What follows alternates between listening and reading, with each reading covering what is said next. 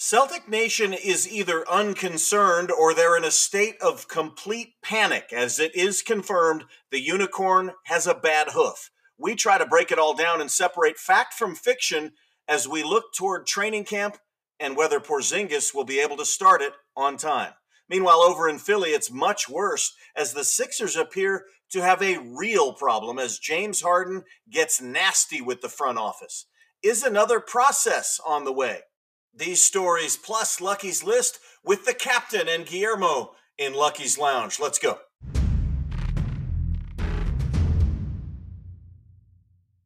Welcome back to Lucky's Lounge podcast, the official home of Celtic diehards and now apparently, Guillermo, wannabe podiatrists. I am Captain Ron Flanders. I am joined by my good friend and Celtic diehard enthusiast, Guillermo Diaz. Guillermo, the unicorn has a bad hoof, and that's what we're going to start out talking about. Yes, we are all doctors now trying to diagnose our 7-footer and see how healthy or how unhealthy he may be right now. Quick recap. The Celtics, as everybody knows, choked in the Eastern Conference Finals against a team we thought we were better than, and the Celtics decided to shake it up. They said, look, we tried 2 times with this group. It's not going to work. And so, unfortunately, that meant we had to deal Marcus Smart. Thank you, Clippers, for that. But everybody felt pretty good about our team because we have former All-Star Kristaps Porzingis coming off his best statistical season as a pro, plus the Jays, Jaylen Brown extended, everything's going well. But there was a caveat to this, Guillermo, and that is if healthy. And that's not just Brogdon and Rob Williams, but Porzingis, who has an injury history all his own. Yeah, health is always going to be the key factor on any team in any sport. So going into this, we knew he had that history. We were willing to take that gamble, knowing he played 65 games last season and willing to roll the dice to change the chemistry of this team, which was definitely needed. As we talked about last week, a German basketball guy, I don't know if I can call him a reporter, with less than 2,000 followers on Twitter X, reported that Porzingis had been missing games for the Latvian national team because of an injury to his foot, and that the Celtics and the Latvian staff were evaluating whether or not he was going to be able to play in the FIBA World Cup. It has now been confirmed, both by the Celtics and the Latvian national team, and Porzingis himself, he's out. He will miss the tournament, and he's not, I'm not going to say he's a question mark for training camp. They think he will be available, but it has been confirmed. So everybody owes Rupert Fabig an apology, Guillermo. Yeah, I'm glad we rolled with the story last week and talked about it and brought up the bubble wrapping of our 7-footer like we wanted anyway. Sit out the tournament, relax, get ready for the training camp, build that camaraderie with the Celtics, and let's get ready for the season. Now, I want to point out a little bit later on some of the hysteria that Celtic fans have been barfing out onto Twitter the last day or so. What the Celtics put out officially this morning at 9:27, this is the official report from Mark D'Amico, Boston Celtics forward center Kristaps Porzingis has been diagnosed with plantar fasciitis in his right foot. He will engage in a 4 to 6 week rehab program.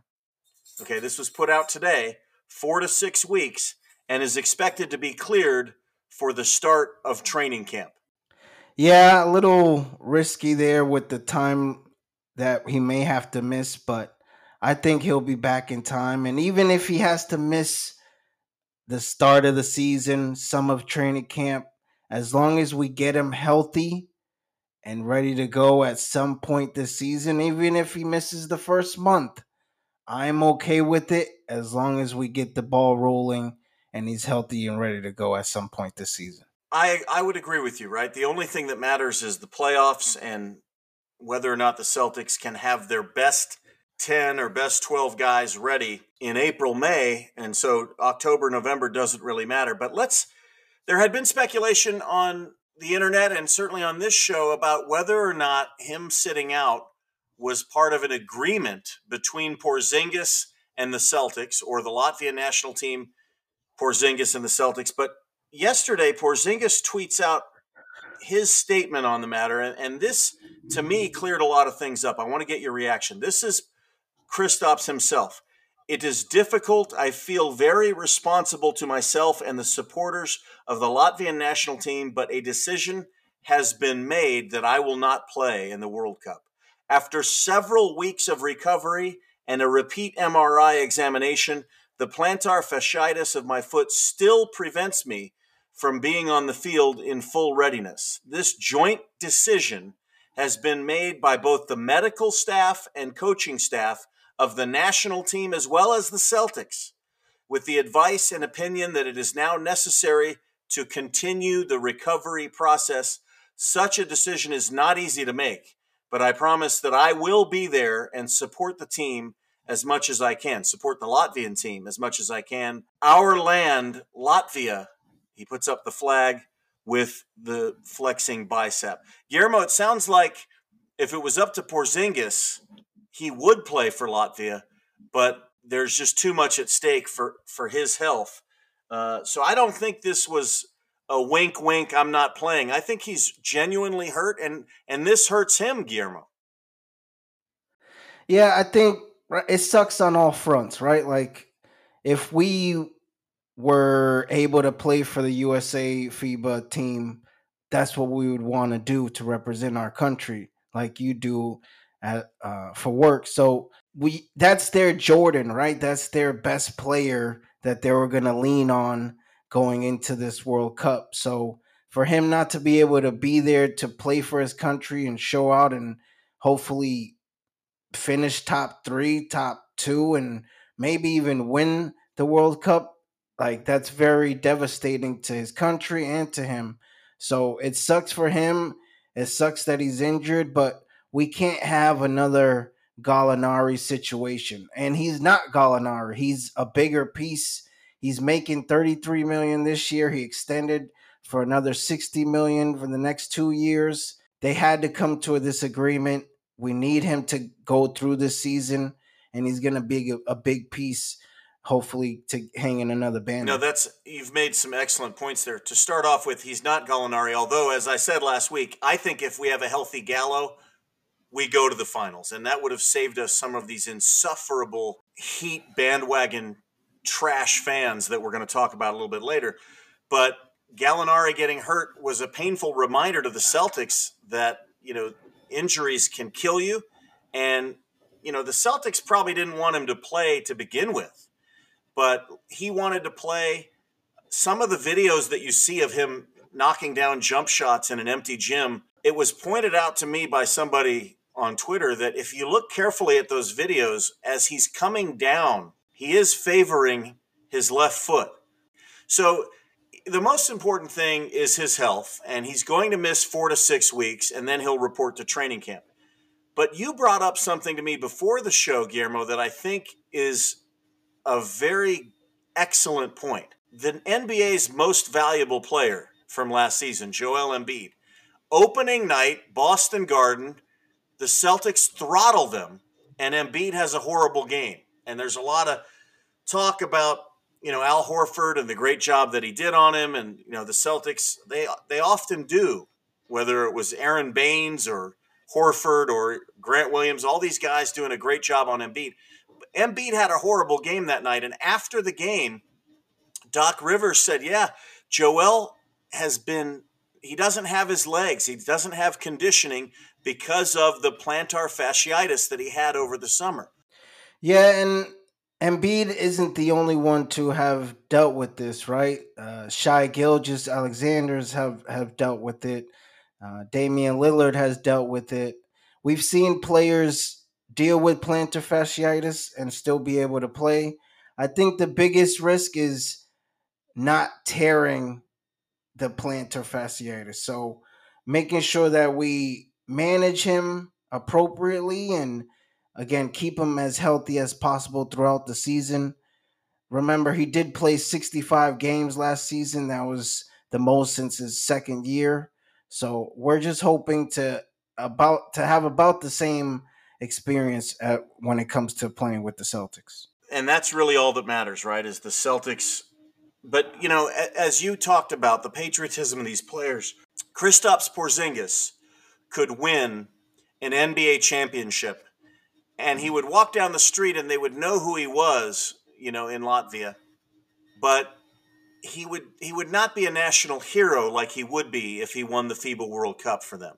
And so I think he has an understanding of this, and many of the players like Luka Doncic or Goran Dragic or some of these guys, they really do understand that, and most of them try to play.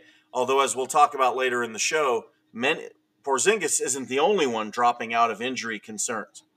One of the things that Rupert Fabig, to add to his reporting, and now we are following him at Lucky's Lounge Pod. We are following Rupert Fabig. He said that I understand, he put this out just a few hours ago, that the Latvian Basketball Federation and the head coach were angry about Porzingis' shape to begin the Latvian training camp. So he was not in shape to compete for them. And he allegedly came in with what was called, quote, an inflamed foot, which does come close to a plantar fasciitis. So Porzingis has been trying to get ready to represent his country, but his conditioning is bad. And so maybe he wouldn't even be really ready to play for them anyway. But this Rupert Fabig guy is somebody we're going to follow going forward, because apparently he's plugged in with the Latvian coaching staff, and that might be something that we all should monitor going forward, because maybe we can get some pearls, of wisdom or little snippets on Kristaps. Yeah, I mean, at the end of the day, we're all scared of 7-footers with foot problems, right? So whatever shape he's in, let's take it easy. Make sure we take our time with him, get him in game shape. I mean, he was on the Wizards, who haven't made the playoffs, so I'm sure he had a long summer. But let's get in game shape. Again, take the time you need to be ready for this season. I mean, he played more games last season than both Jimmy Butler and Marcus Smart. So if he can get another 65 game season or even more, that'd be great. But let's just take it one day at a time, how you always say to me. Yeah, one day at a time, and definitely don't play him against the Grizzlies, because Marcus is going to lock him up. He'll be playing, his when he's playing the stretch 5 position or whatever. Marcus will probably make a point to guard him, and I would be worried about him getting hurt in that situation. And maybe some back-to-backs. If we sign Blake Griffin, we'll probably have a starting bigs by committee on some nights. I wanted, for those that listened to our show open and said, "Oh, here we go. There's Cap again with some hyperbole." No, Celtics Nation is very concerned about this, but I want to kind of run the gamut, Guillermo, with some of the follows that we have, and just kind of, some of these tweets were hilarious, but it also shows differing opinions on the Porzingis thing and just the rampant speculation that occurs in 2023 on Twitter. Are you ready for some of these? Go ahead. All right. Brad Auerbach, blue check, and this is a guy that we follow at 7 Boston 0. He says Celtics told him to sit out the World Cup before they signed the extension, in my opinion. And that is something that we sort of thought might have been a possibility. He also said people really think the plantar fasciitis, in quotes, wasn't planned. So a lot of people think that this is fake, right? And one of the responses to him was from Dan Kelly, blue check, at Dan Kelly, that's Kelley 66, says it has plan right in the diagnosis. Plantar fasciitis. Maybe that they think that this is some sort of, thing that they made up. But as I said, based on what we saw from the Celtics and from Porzingis, I think this is 100% legit. This is a real injury, but maybe it's not a cause for panic. How about Stool Greeny? Dan Greenberg at Stool Greeny. He says, I wouldn't say the Porzingis news suddenly has me nervous about his health because I was already nervous about it for every second that has gone by since June 22nd and will continue to be nervous about it until the summer of 2026, Guillermo. Man, I love all those guys and those tweets. I love what they tweet every day. But to think it's fake, I would love that it's fake. I would love to know that he is healthy and he's going to be ready to go. But I do think, like you just said, it's a real thing. He went with an inflamed foot. So we already got inside news that he already started off on the wrong foot, no pun intended. So we know that it's real. Let's not take it for granted and let's just hope for the best and hope everything works out. Yeah, I mean, I respect Brad Auerbach a great deal, and he has a lot of great insights. Maybe wishful thinking on his part, though. I'm 100% with Stool Greeny because the first thought I had when, listen, it was okay if we were trading another injury prone guy in Brogdon, who, by the way, we really need and is a great player. But once we traded Smart, who would play with, shrapnel in his body, he would still play if it was a playoff game or even a regular season game against a team that he didn't like. Porzingis, as soon as I'm like, Porzingis?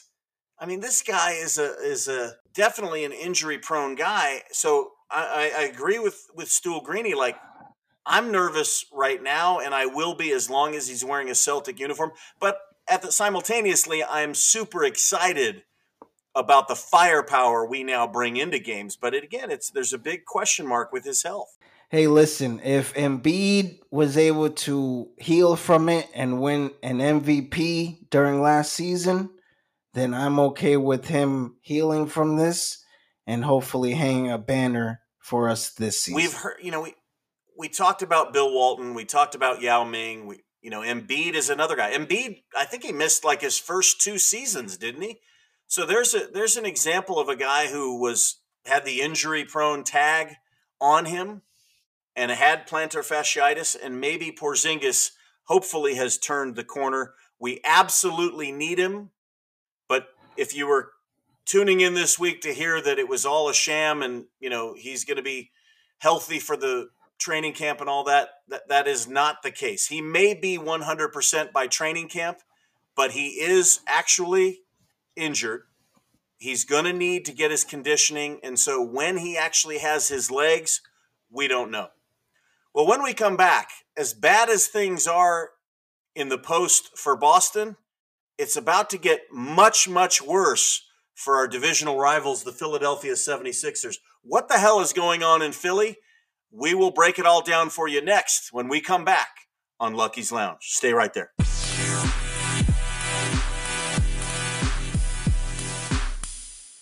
Welcome back to Lucky's Lounge. Captain Ron Flanders here again with Guillermo Diaz, and a couple of disclaimers to read before this second segment. The first one is keep spreading the word. Keep sharing this show with your Celtic fan friends and brethren. And if you're following us on Spotify or Apple Podcasts, please give us a review, a 5-star rating. You can email the show by sending a note to Lucky's Lounge Podcast at gmail.com. You can DM us on Twitter at Lucky's Lounge Pod and continue to give us feedback, story ideas, questions, or comments that we will read on the air. The second disclaimer I've got, Guillermo, is this next segment, we're going to be accused of rejoicing over another team's misfortunes.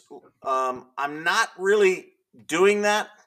Okay, yes, I am. But we're also going to talk about something that, I always focus on, which is the Atlantic Division, the balance of power, and also, as the Walt Kowalski in the room, the old guy, the state of today's NBA, because all of these things tie into the story of one James Harden and one Daryl Morey. Guillermo.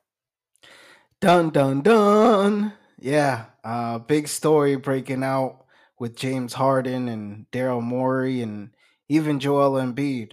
So break us down. Yeah. What do you got? Yeah, I mean, we all saw this last week or earlier this week when James Harden went to China, as some of these superstar players do, to bend a knee to the authoritarian regime that make their products made by slave labor, Wow. and continue to make millions and millions of dollars, which all these players do. In the case of James Harden, just as an aside, he was there at an event, and there was an influencer there who wanted to prove to James Harden how big of an influencer he was. And so they basically had this wine product. James Harden, I guess, sells wine. He's got, I don't know if they call it, the beard Chablis or what it is, but in 10 minutes, there were 10,000 bottles of wine that were snapped up by Chinese consumers when this influencer put it out. So James Harden is well known in China. He sells shoes there, he sells wine there. And at this event, he basically came out and said in English to a Chinese audience, Daryl Morey, Philadelphia 76ers GM, former Celtics front office guy, Daryl Morey is a liar, and I will never play for another organization that has him in it again. I thought they were buddy-buddy from their days in Houston, Guillermo. Apparently, something is terribly wrong in the city of brotherly love. Yeah, there's definitely some backstory there that we're not getting the full story on. That is definitely spicing things up. And I think a lot has to do with probably this past off season where James Harden opted into his final year and hopes to be traded, and hopefully get a bigger deal this next off season, and nothing really happening after he opted in, because he could have opted out and left for nothing. He could have, but how much money could he have earned? Right? You had a lot of teams that were throwing money at their own young players. And so you saw a lot of players like LaMelo Ball and Anthony Edwards getting the rookie max extensions. You saw Jaylen Brown getting a big deal. You saw the big deal that the Rockets gave to Fred VanVleet. But how much of a market was there for a 34-year-old player? I think Harden's 34. Obviously, still an all-star, led the league in assists last year, had a couple of big games against us in the playoffs, but he also, game 6 and game 7, he disappeared. How much money could he have got? Could he have expected as an unrestricted free agent? I think that's the big component, right? That's why he wanted to basically extend another year until free agency going into next year. And the Rockets reunion kind of broke down when Jalen Green kind of indicated that they didn't really need him on the team. And when they got our coach, our former coach Udoka, and him saying they didn't really also need him on the team as well. So I think that died down, and he turned his sights to playing in LA with Leonard and George, and hopefully ring chasing there, and not being able to come to fruition with that. Now he's disgruntled and doesn't want anything to do with Daryl Morey or the 76ers. That is a great recap of what happened, and I think it's telling that a guy that coached him in Brooklyn, Ime Udoka, who was the defensive coordinator for Steve Nash, or the defensive assistant, said, nah, we're good. And they went for a guy who will help their culture. Houston and Ime are trying to build a culture. James Harden is going to destroy your culture, or at least be a net negative or a net nothing. Whereas Van Vliet is a great example for your young players. So with the teams that had the big money, teams like Houston saying, no, that's a hard pass, because most of those teams, the Houstons and the Indianas of the world, James Harden doesn't put you near contention. He makes you relevant. He makes you a playoff team, but you're not going to win a championship with him. And he wants his final bag. He wants his last 3 to 4 year deal. James Harden and his agent had to know that, Guillermo, that they weren't getting the bag from any of these teams, right?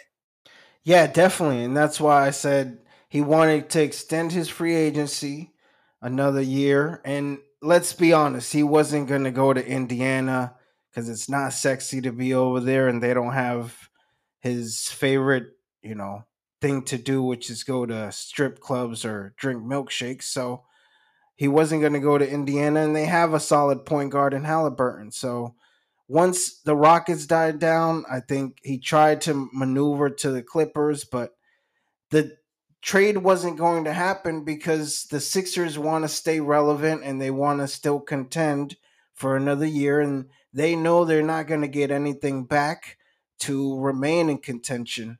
So that's why that died down, and they're just trying to go with the flow. And even Embiid has reportedly tried to get Harden to stay on the Sixers many times this summer, but Harden hasn't been interested in doing that. Well, Embiid knows that, if the Clippers deal isn't going to happen, they're going to get 50 cents on the dollar or, something much less in terms of raw basketball ability than what James Harden has. And so, of course, 10.2 assists or whatever it was per game, the recipient of those passes was Joel Embiid. Joel Embiid had his best season. He was an MVP on the receiving end of those beautiful James Harden pick and roll bounce passes. They're the best pick and roll duo in the league. Of course he wants to keep them. But you brought up the strip clubs, which leads us to our tweet of the week. Our tweet of the week is from NBA savant, and if he isn't in the Hall of Fame, he should be, writer Peter Vesey, who's at Peter Vesey1, who his tweet said, Harden claims he and Morey had a gentleman's club trade agreement. You notice, see what I did? Gentleman's club was in parentheses. A gentleman's club trade agreement. Hilarious, Guillermo, but there's another possibility. You brought up Harden being angry about this offseason and opting in and not getting traded. I want to float another possibility. Okay. Let's go back to last offseason, not this offseason, but last offseason when basically, James Harden could have had more money than he got, right? The last contract he signed with Philadelphia, there was a lot of speculation Correct. that they wouldn't be able to keep James Harden, that Harden could get a bigger deal elsewhere. And much ado was made about James Harden taking less than the max. Do you remember that? Yes. What was your reaction at the time when you heard that Harden had signed for a pretty decent amount less than what he could have probably got? What was your reaction at the time? My reaction was, okay, who are they going to use this other money on, right? And I don't remember them really signing anyone significant that supported their team in order to push them to the next level. Tucker was maybe the biggest piece that they added, so They tampered and got Tucker, right? Or was that Miami tampering and getting Tucker? I don't remember. But James Harden, this year is slated to make $35 million a year. And I think he probably could be making like 45 a year if he had signed for what he could. My reaction, Guillermo, was, first of all, what's going on here? Because this is James Harden. This is a guy who went to the NBA Finals very early in his career with the Oklahoma City Thunder and said, yeah, I'm not. He was the sixth man of the year. He went to the finals. Probably wasn't going to. He wanted his own thing. He wanted his own franchise. He wanted the maximum amount of dollars that he could make. It wasn't about winning then for him. He wasn't going to win at first in Houston. He was playing with Kevin Durant, Russell Westbrook, Serge Ibaka. He was with a very good team that could have stayed in the West Finals, every year, but he left to go get more money. Now all of a sudden it's like I want to take one for the team.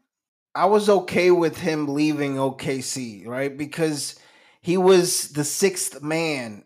And even though he was proven to be a starter, they still wanted him in that sixth man role. And we knew that he could be much more. And he proved to be much more and being an MVP, So I Well, was I mean, okay with him moving on from that. Frank Ramsey was the first sixth man in NBA history. Red Auerbach created that concept. And Ramsey was one of the best players in the NBA. Kevin McHale was a sixth man, but he was always on the floor at the end of games. Just because he was, Tabo Cephalosha was the starting shooting guard for the Oklahoma City Thunder, a Right. great defensive player or a plus defensive player for the Thunder. But listen, Harden was on the floor when it mattered. Look at Brogdon. Brogdon comes on the floor and just destroys bench defenders. I think it was for Harden. It was about ego. It was about money, and maybe it was about the Gold Club or whatever strip clubs they've got in Houston. But it wasn't about looking out for the team. No, I agree. I agree. Early in his career, that's mainly, I think, what it was about. And I think now it's not really so much about money. I think it is about that next, probably final contract that you discussed. But now I think it's about going after a banner and also being comfortable in your situation, whether it be, a great place to live like a California, a Texas, a Florida type ordeal.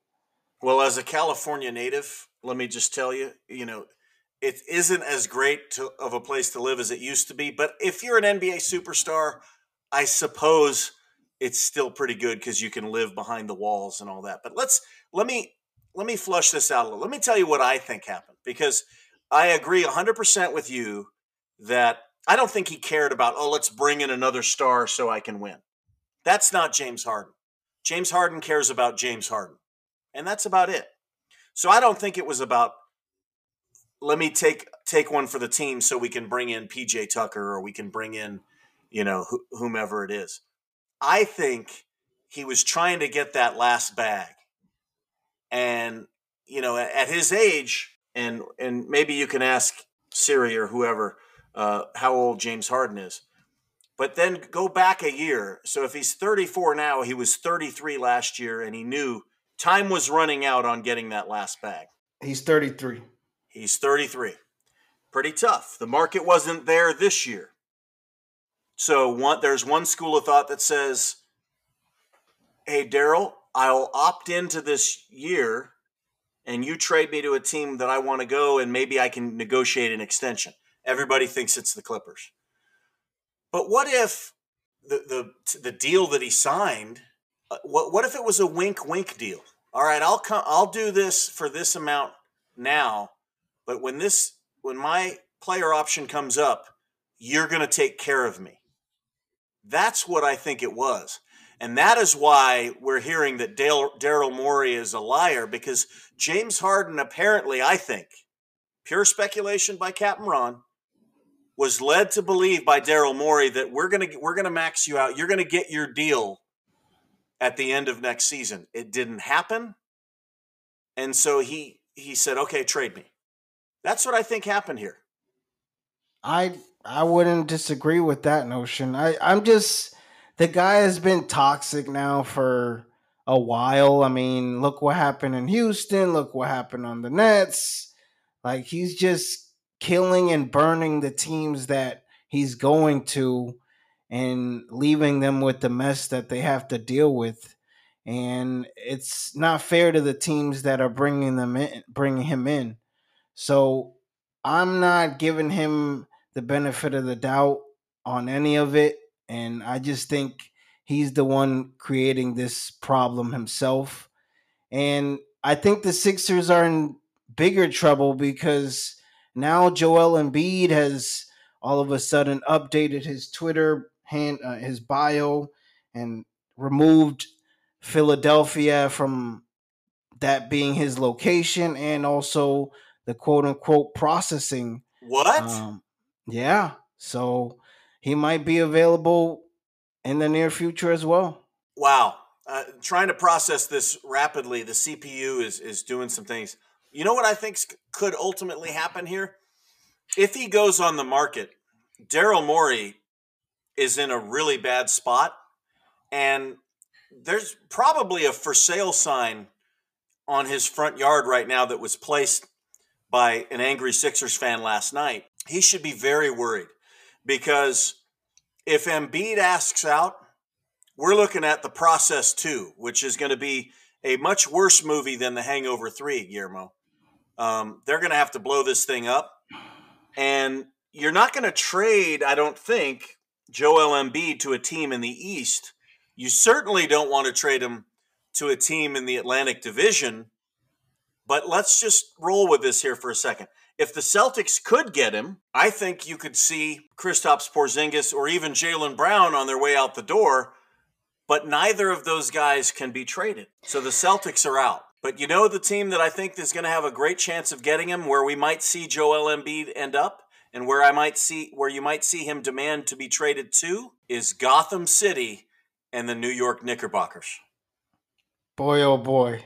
That is a really hot take that I hope never comes to fruition. I do not want to see him in orange and blue. I already hate him enough in red and blue, so that is something I don't see happening just because, like you said, I doubt that they'll keep him in the Eastern Conference. And same with Harden, right? They're not going to get enough. And maybe you could package Randall and a few people from the Knicks to make it be enough, but wow, that'd be really big. Well, I'm with you, Guillermo. I hope it never happens as well. But I'd rather see him traded than remain with Philadelphia. Obviously not to the Knicks. In my hierarchy of hate, it goes Lakers, Osama bin Laden, then 76ers, then, Knicks, and then everybody else. Well, I guess we can put the Heat after the Knicks. But I hate the Sixers more than I do the Knicks. But Knicks fans would be insufferable if this happened. But the reality is, when you got players asking out, you got to take the best deal on the table.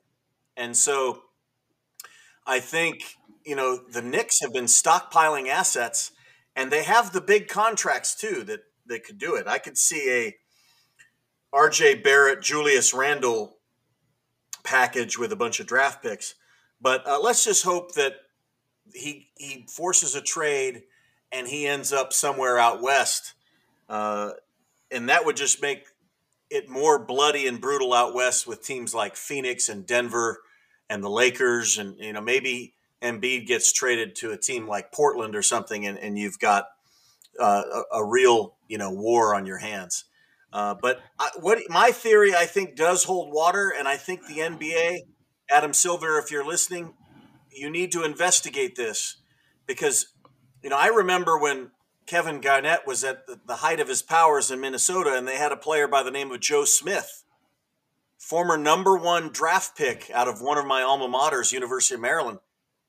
Not a star player. He was a good player, but he had a wink-wink deal with the owner of the Minnesota Timberwolves to keep him in uniform so they could try to keep their team together.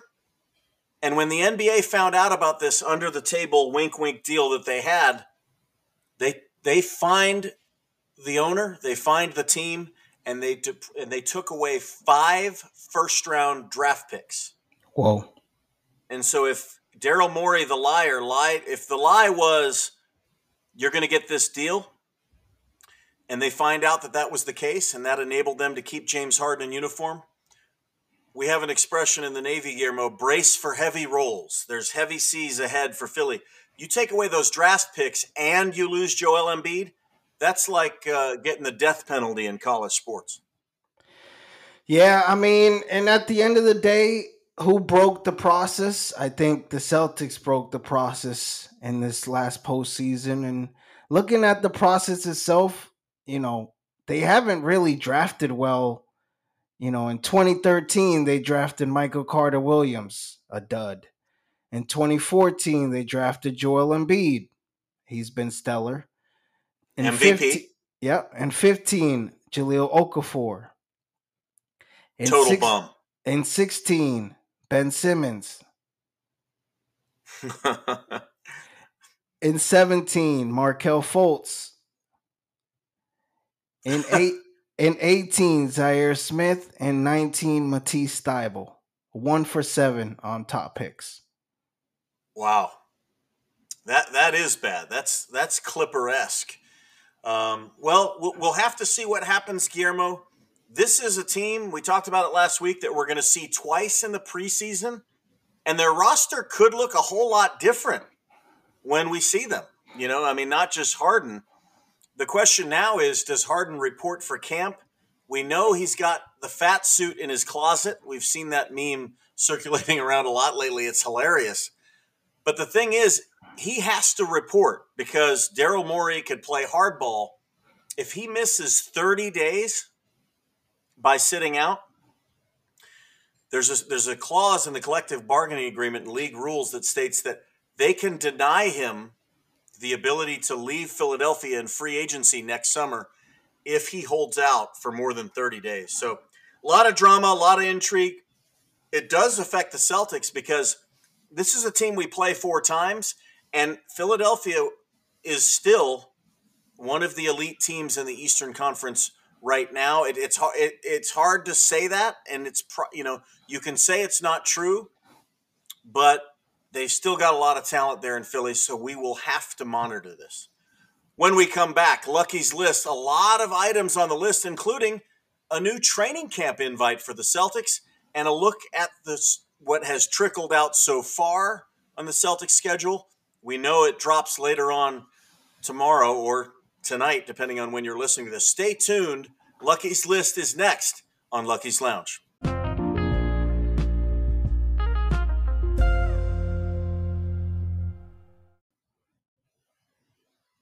Welcome back to Lucky's Lounge. Guillermo, we're going into the Lucky's List. This one's a long one. There's going to be another history lesson or two in here, but let's get right to it. Last week we talked about preseason, and we knew that we had a home and home with Philadelphia, a game at Charlotte, and you speculated that we would be playing one of the New York teams.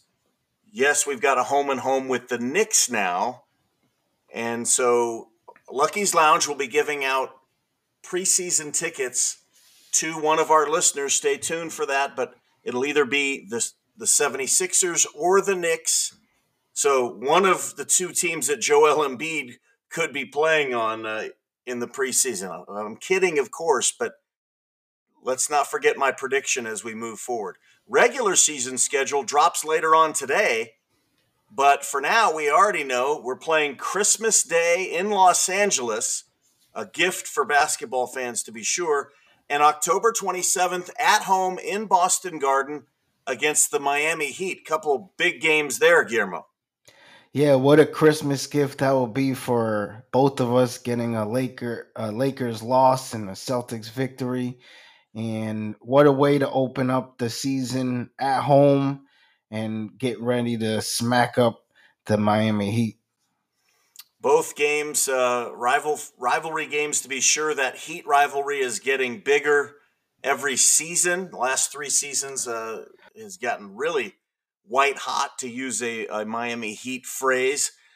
Ew. But, the Laker fans are saying that they're going to beat us on Christmas. So I guess that's why they play the games, and we'll just see what happens. But if a Celtic win, putting some coal in the Lakers fans' stockings would probably be the gift of the year for Boston. Some other games on the schedule, the NBA did announce, and again, later on today, they'll announce the rest of it, but 4 games in November also slated, and this has to do with the NBA's mid-season tournament. So we've got 3 Friday games.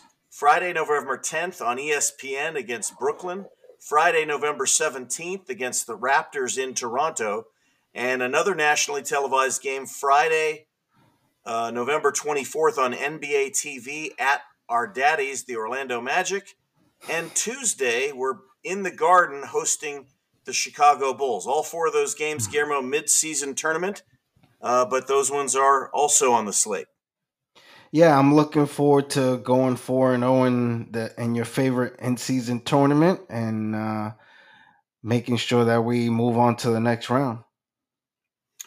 Well, definitely want to move on to the next round, but only 6 of these 7 games are going to be regular season games. The 7th game will not count in the standings, and so that's the game, as I said earlier, that I would like to see Sam Hauser, Peyton Pritchard, Luke Cornett, and maybe Jay Scrubb playing, and just rest everybody else because it has no bearing on the playoffs. One other thing in the schedule that was being talked about was Wick Grusbeck says, "Hey, I'm fighting hard, and I think I'm going to get us the All-Star game back in Boston in 2026."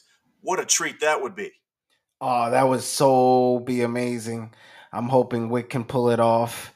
The Boston City needs that atmosphere, that energy. We haven't won a championship in a few years now, and we need that energy back in Boston. I think it would be a delight to have here. Well, and, it only stands to reason because Boston was the host of the first NBA All-Star game, Guillermo, and we haven't Oh, had it wow. here since, yeah, the first NBA All-Star game ever was at Boston Garden, and I don't think we've had it here for decades. When was the last time we had one here? From what I've heard, the last time we had one was 1964. Okay. Actually, wow, was that the last one? Well, I can. Here's a time for a little, captain's trip down memory lane for some history. Just going. That means we've only had 2 NBA All Star games in Boston, and we're one of the original franchises in the NBA over 75 years, and only 2 All Star games here. The first one in NBA history was played in 1951 in Boston Garden. There was a crowd of just over 10,000 fans, and the East won that game 111 to 94. Quite a bit different from the scoring into the last All-Star game where Tatum got the MVP. I think the score was like 180 to 175 or something. This one 111 to 94. Bob Cousy and Easy Ed Macaulay started. They were Celtics that started for the East, and Macaulay was the MVP in the game, Guillermo. 20 points, and he held George Mikan of the Lakers, the West starting center, to just 4 baskets. So that was the first NBA All-Star game. Wow. If you can shut down George Mikan, that's great. So great job by Easy Ed. I love that nickname. Yeah, Easy Ed. And then in 1964, that game was the last time the All-Star game was played. Final score in that one, 111 to 107. 3 Celtics were in that game. Bill Russell and Sam Jones were starters. Tommy Heinsohn came off the bench as a reserve. What's interesting about that game, Guillermo, the game was, and Red Auerbach coached the East. The game was almost not played because the NBA players threatened to go on strike, and the guy leading them was none other than Tommy Heinsohn. Back in 1964, of course, all the players were flying coach. Most of them had jobs in the offseason. Tommy Heinsohn said, "Hey, let's form a union." And the owners said, "No, we won't allow it." So Tommy said, "Look, if you don't let us form a union, we're going on strike." And so all of the owners relented, capitulated, and the NBA All-Star game was played. What's interesting is that now the Celtics have, Jaylen Brown is a vice president of the Players Union. Former Celtic Grant Williams also had a role with the union. These guys are making, 20, $30 million a year. They may have none other than Tommy to thank for that. No, that's awesome. I didn't know all of that. And Tommy was such a huge figure to this state and this team. And that's awesome for what he contributed to the league, the things he did on the court and off the court. That's awesome. Yeah, it really had a lot to do with the NBA actually getting players a quality of life and helping them earn the wages that they earn. And you hear guys talk about labor and work and all this stuff, and it's like, dude, you're playing a game, a kid's game, and you're making $20 million a year. Back then, it was a lot more like a job, and Tommy Heinsohn was like the Kurt Flood of the NBA. Other news in the league over the past week, we talked a lot about Paul Pierce and Dwayne Wade last week. That was in the run up to an event that took place at the birthplace of the game, Springfield, Massachusetts. Hall of Fame induction. Dwayne Wade was one of the people that went in. Who else went in, and what can you tell me about that ceremony? Yes, sir. So we had Dirk Nowitzki join the Hall of Fame. We had Paul Gasol. We had Becky Hammon. We had Tony Parker. We had Spurs coach Greg Popovich. And as you mentioned, Dwayne Wade. And a funny tidbit I saw, Jason Tatum was in attendance, and one of the fans yelling out to him as he was entering the building said, "Tatum, join the Heat." And he looked at him and said, "Nah." And he kept on walking and smiled. Well, I don't know what else he could have said being there in Massachusetts, but that is funny to clown that Heat fan who either flew up from Miami or Miami Heat does have a little bit more of a national following now, but that is very interesting. Well, I have a couple of observations about this. First, listen to the names of the players that went in, and this is 2023. Dwayne Wade, American. Then you got Nowitzki, German, Parker, French, and who was the other player? Gasol from Spain. Correct. So three of the four players were international. I mean, this is AAU is killing our game. You look at the MVP winners every year. You have Embiid from Cameroon, Jokic from Serbia, and Antetokounmpo from Greece. I mean, the best players in the game now are international. And this year's Hall of Fame thing bore that out. Also, lots of connections to the Celtics here, Guillermo. Let's throw the coaches out, Hammond and Popovich. I mean, Hammond went in as a player, but you've got Dwayne Wade, one of our huge rivals from 2012, 2013, the cheap shot he had on Rajon Rondo in the playoffs so many years back. You had Pau Gasol, who really was the MVP of the 2000 NBA Finals, if you think about it. I mean, without him, the Lakers do not win that. Kobe He had a killed horrible us. game. Yeah, Kobe had a horrible game 7. He was like 7 of 29, but Gasol had 19 rebounds in that game, and without Kendrick Perkins available for the Celtics, Gasol just imposed his will in those last 2 games, and he was the actual MVP, and he definitely deserved to be in the Hall of Fame. And then Tony Parker, a guy who the Celtics could have and should have drafted in 2001. But, Really? yeah, the Celtics had 3 first-round picks that year, and they used them on Joe Johnson out of Arkansas, good pick. They blew one on a guy out of a junior college from Florida named Kedrick Brown, who had a great body, was a physical specimen, just wasn't a very good basketball player. And then for the 3rd pick, Red Auerbach made his last recommendation for a pick, and he wanted to go for a guy from the D.C. area by the name of Joe Forte, who played at North Carolina. And that was a bust. And Tony Parker was a guy that was on the board that a lot of people said the Celtics should take. And Dirk Nowitzki was a guy the Celtics were going to take. Rick Pitino and Chris Wallace were totally enamored with him, but there was one other team that knew about him, and it was Donnie Nelson and the Mavericks. So both Parker and Nowitzki could have been Celtics.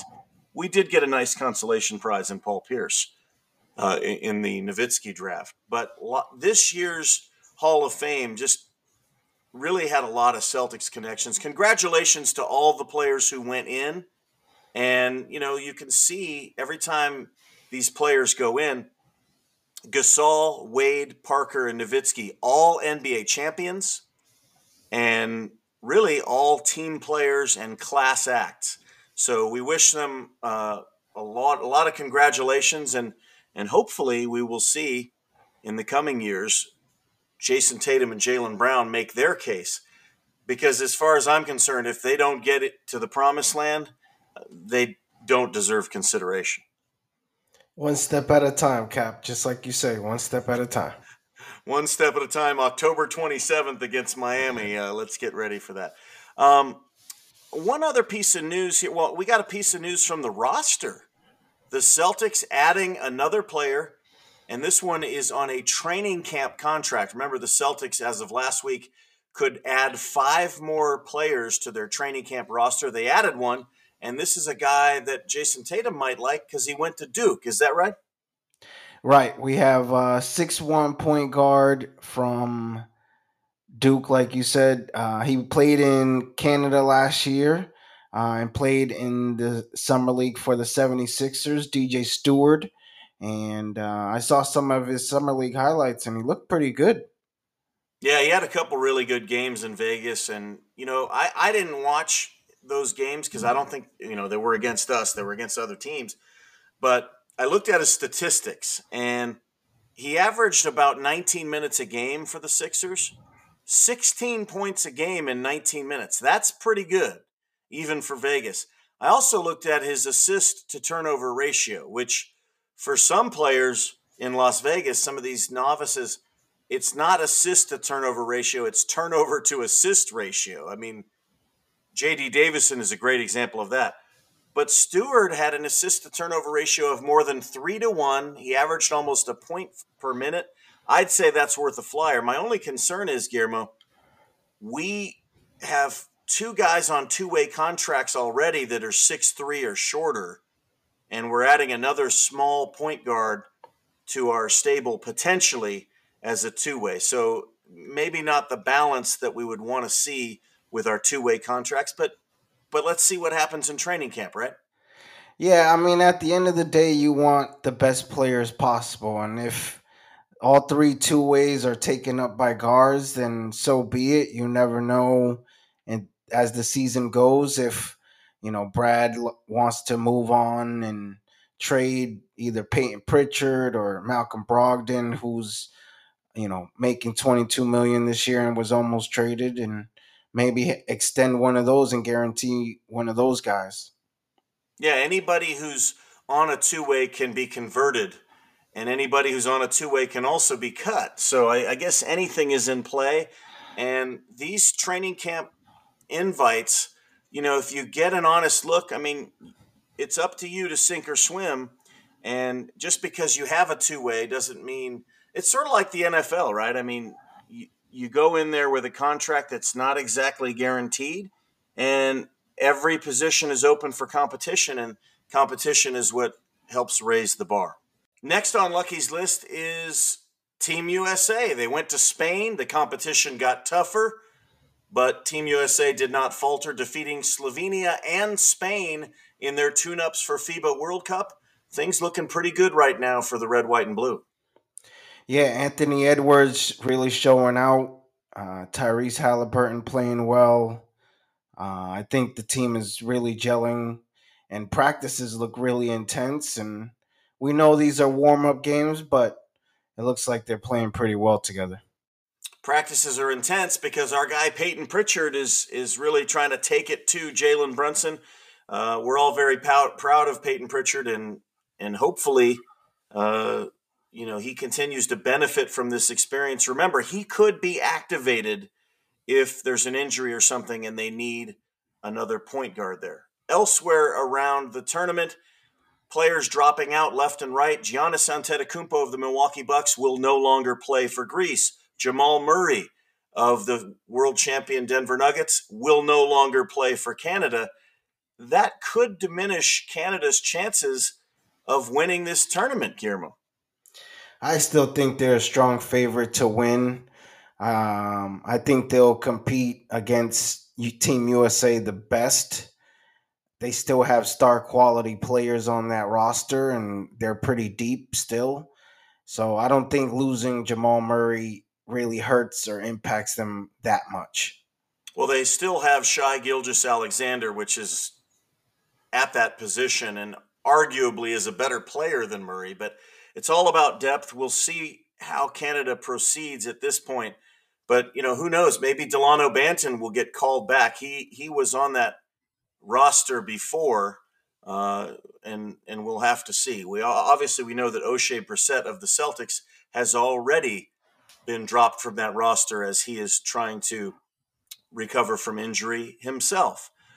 Team USA on its way to Dubai now for a couple more games before they head to the Philippines for the kickoff of the tournament. Final story of the show, and this is the final item on Lucky's list. NBA 2K ratings. Now, most of our listeners know what we're talking about, but I realized just now that maybe there are people that don't know what we're talking about. The video game NBA 2K24 or whatever year we're on now.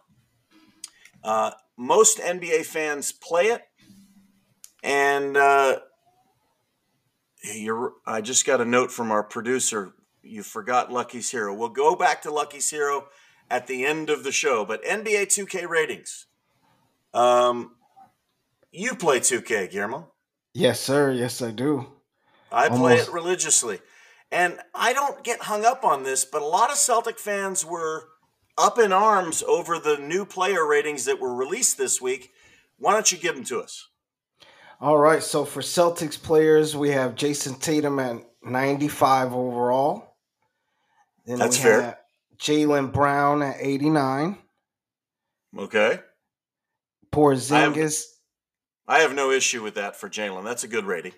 Porzingis at 87. Time Lord at 83. Brogdon at 83. And then we got my uncle Al Horford at 80. Derek White at 80. Whoa. Derek White at 80. Seems low to me. Yeah, I think he should be about 84, 85. Then we have Banton and Hauser at 75. Cornette 74. And Pritchard and Brissett at 73. Wow. Well, I think, NBA players, they do take this very personally. And because they all play the game and they want to play the game as themselves. And, I don't think Derek White cares very much. And I think Luke Cornette probably busts up laughing when he sees himself in the game. But some of these players are going to take it personally. And, of course, I'm talking about Jaylen Brown, Peyton Pritchard, and, maybe who else would you say is going to be very angry about their rating? Maybe Brissett. Yeah, Brissett as well. So Pritchard, Brissett, and Brown, they're going to show out at the first opportunity. And as we know, these ratings can go up, they can go down. But hopefully for the Celtics, if they're going up, that means they're playing well and they're winning. What about some of the other players in the league? How do they stack up? All right, so top players for 2K24 is going to be Nikola Jokic at 98. Yeah, best player in the game. That would have been my guess as to who the best player would be. All right, now we have a group of 96s. It's going to be Giannis, Embiid, Curry, Durant, and Durant at 96. And who else? And your boy LeBron James. Durant and LeBron rated higher than Tatum? Yes, by 1 point. But think about it. The creators probably gave him that 1 point because they have won rings and Tatum hasn't. Well, okay. You could say that, Andre Iguodala has won rings. Is he a 96? I don't think he's in the league anymore, but... Okay. Kevon Looney's won rings. Is he a 96? No, he is not. Now, Draymond Green said this past week that the Warriors should retire Looney's number. I don't disagree with that assessment, but I do. You do? Yes. That might be for another show, but it's like, hey, these guys won 4 championships. Look at our banners, up in the rafters. There's a lot of players that, hey, these guys won 6 championships or whatever. They contributed. Looney was important. But my point is, just because somebody wins a championship doesn't make them better. It's like saying, "Oh yeah, John Stockton wasn't as good as Gary Payton because Gary Payton won a ring." I mean, Listen, you know what I mean? at the end of the day, Ronnie 2K loves his boys. He's gonna give them a high rating, and he doesn't want to upset KD or LeBron. Yeah, that's true. Listen, that's a great point. The marketing of it. If LeBron gets a low rating, he might not. He might not talk about 2K anymore. There's dollar signs attached to those two ratings in particular, and those guys are big time divas. And KD could get on his burner account and just totally besmirch the game. So good point there. I'm not really too up in arms over the Celtics ratings. I think they're pretty fair, and regardless of what the ratings are, I'm going to win anyway when I play them. As we continue on the ratings, we have Doncic and Butler with Tatum at 95. Mm-hmm. And then we have Leonard, Booker, and Lillard at 94. Yeah, those are all pretty accurate. I would say, if Lillard finds his way to Miami like we all think he will, watch that rating go up because I think there's a Miami bias in this. But interesting to see. And is the game already out, or is that coming out like in another week or two? A few more weeks. Madden just dropped, and then a few more weeks. I believe next month it'll drop out.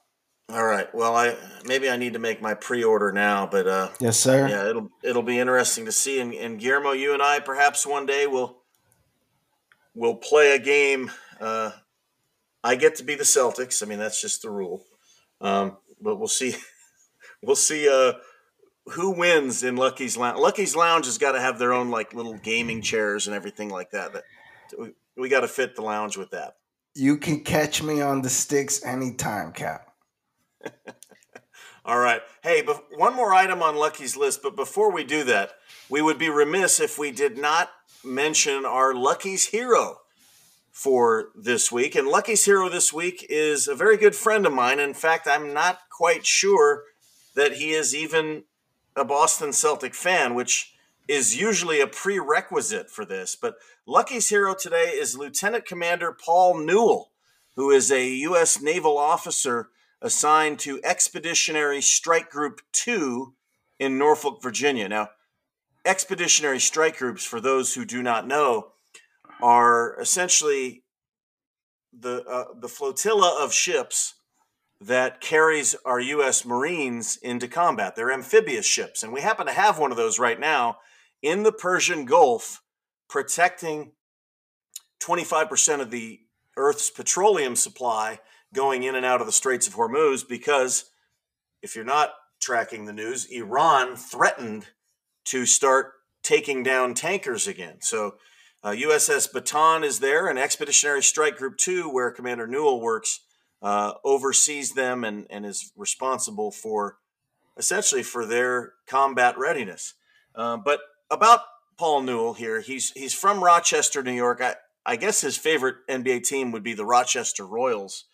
Why is he Lucky's hero? Well, he used to play basketball at a place called Pittsford Rec in Rochester, and actually this sailor used to play pickup with a guy by the name of JoJo White, and he played 2-on-2 with some guys there many years ago. JoJo was in his upper 40s, and they went undefeated. And I just think that for helping JoJo tack on a few more W's, Commander Newell is Lucky's hero. And one other thing, he is retiring from the Navy in just a few months after more than 20 years of honorable service.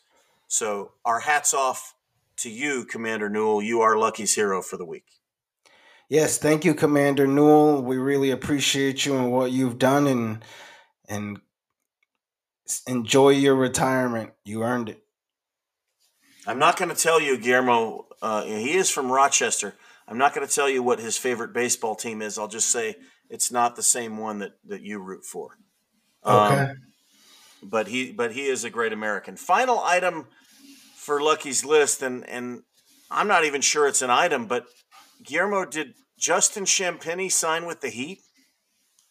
I know you had commented or texted me the other day about it, but I haven't seen anything about that.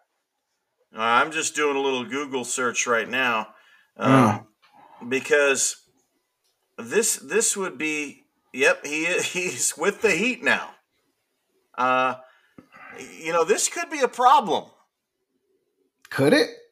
It could be. I mean, you looked at his summer league performance for the Celtics; it wasn't that good, right? I would like to remind everybody that Max Strus played summer league basketball for the Celtics before and was cut in favor of Javonte Green. Max Strus went on to play for, I think, Chicago and then landed in Miami and was turned into about a $48 million player and was hitting 6 threes in NBA playoff games. So I hope that Champagny is not another Max Strus and we don't end up seeing him in a couple years doing damage in the playoffs. I think I can say with a high degree of certainty that's not the case, but they've already used one of our former Summer League guys as a reclamation project and turned him into a very valuable player now for the Cleveland Cavaliers. Do you think that the Miami Heat culture, which basically takes these undrafted guys and makes them into serviceable rotation players, do you think they can do something with Champagny? So Struz had to go, I believe, to OKC first, and then they grabbed him from there. Okay. And then from what I'm reading, it looks like Champagny signed an Exhibit 10 deal with the Heat. So it's kind of the same type of deal that DJ Stewart got. So he hasn't been given anything yet. He hasn't earned anything yet. But I don't see him really doing anything because really didn't do anything for the Celtics. But who knows if they can coach him up better than the Celtics did and make him something, then kudos to them and kudos to Champagny. But at the end of the day, I'm not really scared of him.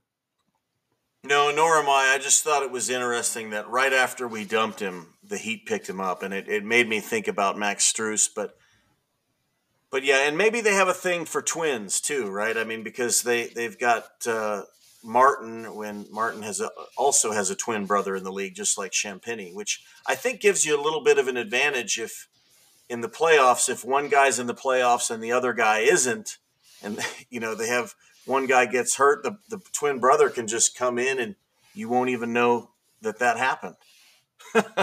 They used to say that about the Morris twins too, but I don't think the NBA would allow that. They don't have to know, but you can't have different tattoos or anything like that. But these are not the Van Arsdales or, I mean, these aren't super talented players. But we wish Justin Champagny the best. He was a hard worker for us, and I've got nothing against him. Had he gone to the Lakers, though, he'd be dead to us. Agreed. Final thoughts for the show, Guillermo. Yeah, I just want to say thank you to everybody who's been listening. Keep listening and supporting us. It's only going to get better as the season starts. We're right around the corner of getting the ball tipped off and the show going on. And the show's going to increase to 2 episodes a week. And who knows, maybe 3 episodes a week if Cap's wife allows him to. So we'll see how Yeah, things go. And we're excited to bring you even better content and continue to get you guys involved with guests and more commentary that you guys suggest for us. the captain's wife, also known as the admiral. But yeah, we'll have to see. We're definitely gonna. I think in the short term, we're gonna start having guests on the show. We're gonna start picking up our frequency of broadcasts when we start going into the season, where you will see Guillermo and I in the Garden. And I think some of our guests are going to be some of your favorite Celtic fans from the Garden, and also some of your favorite Celtic fans on Twitter. Well, that's all we have for this week. We'll catch you next week, same bat time, same bat channel. On behalf of Guillermo Diaz, I am Captain Ron Flanders, and we will see you next week in the lounge, Lucky's Lounge. Have a great week, everybody.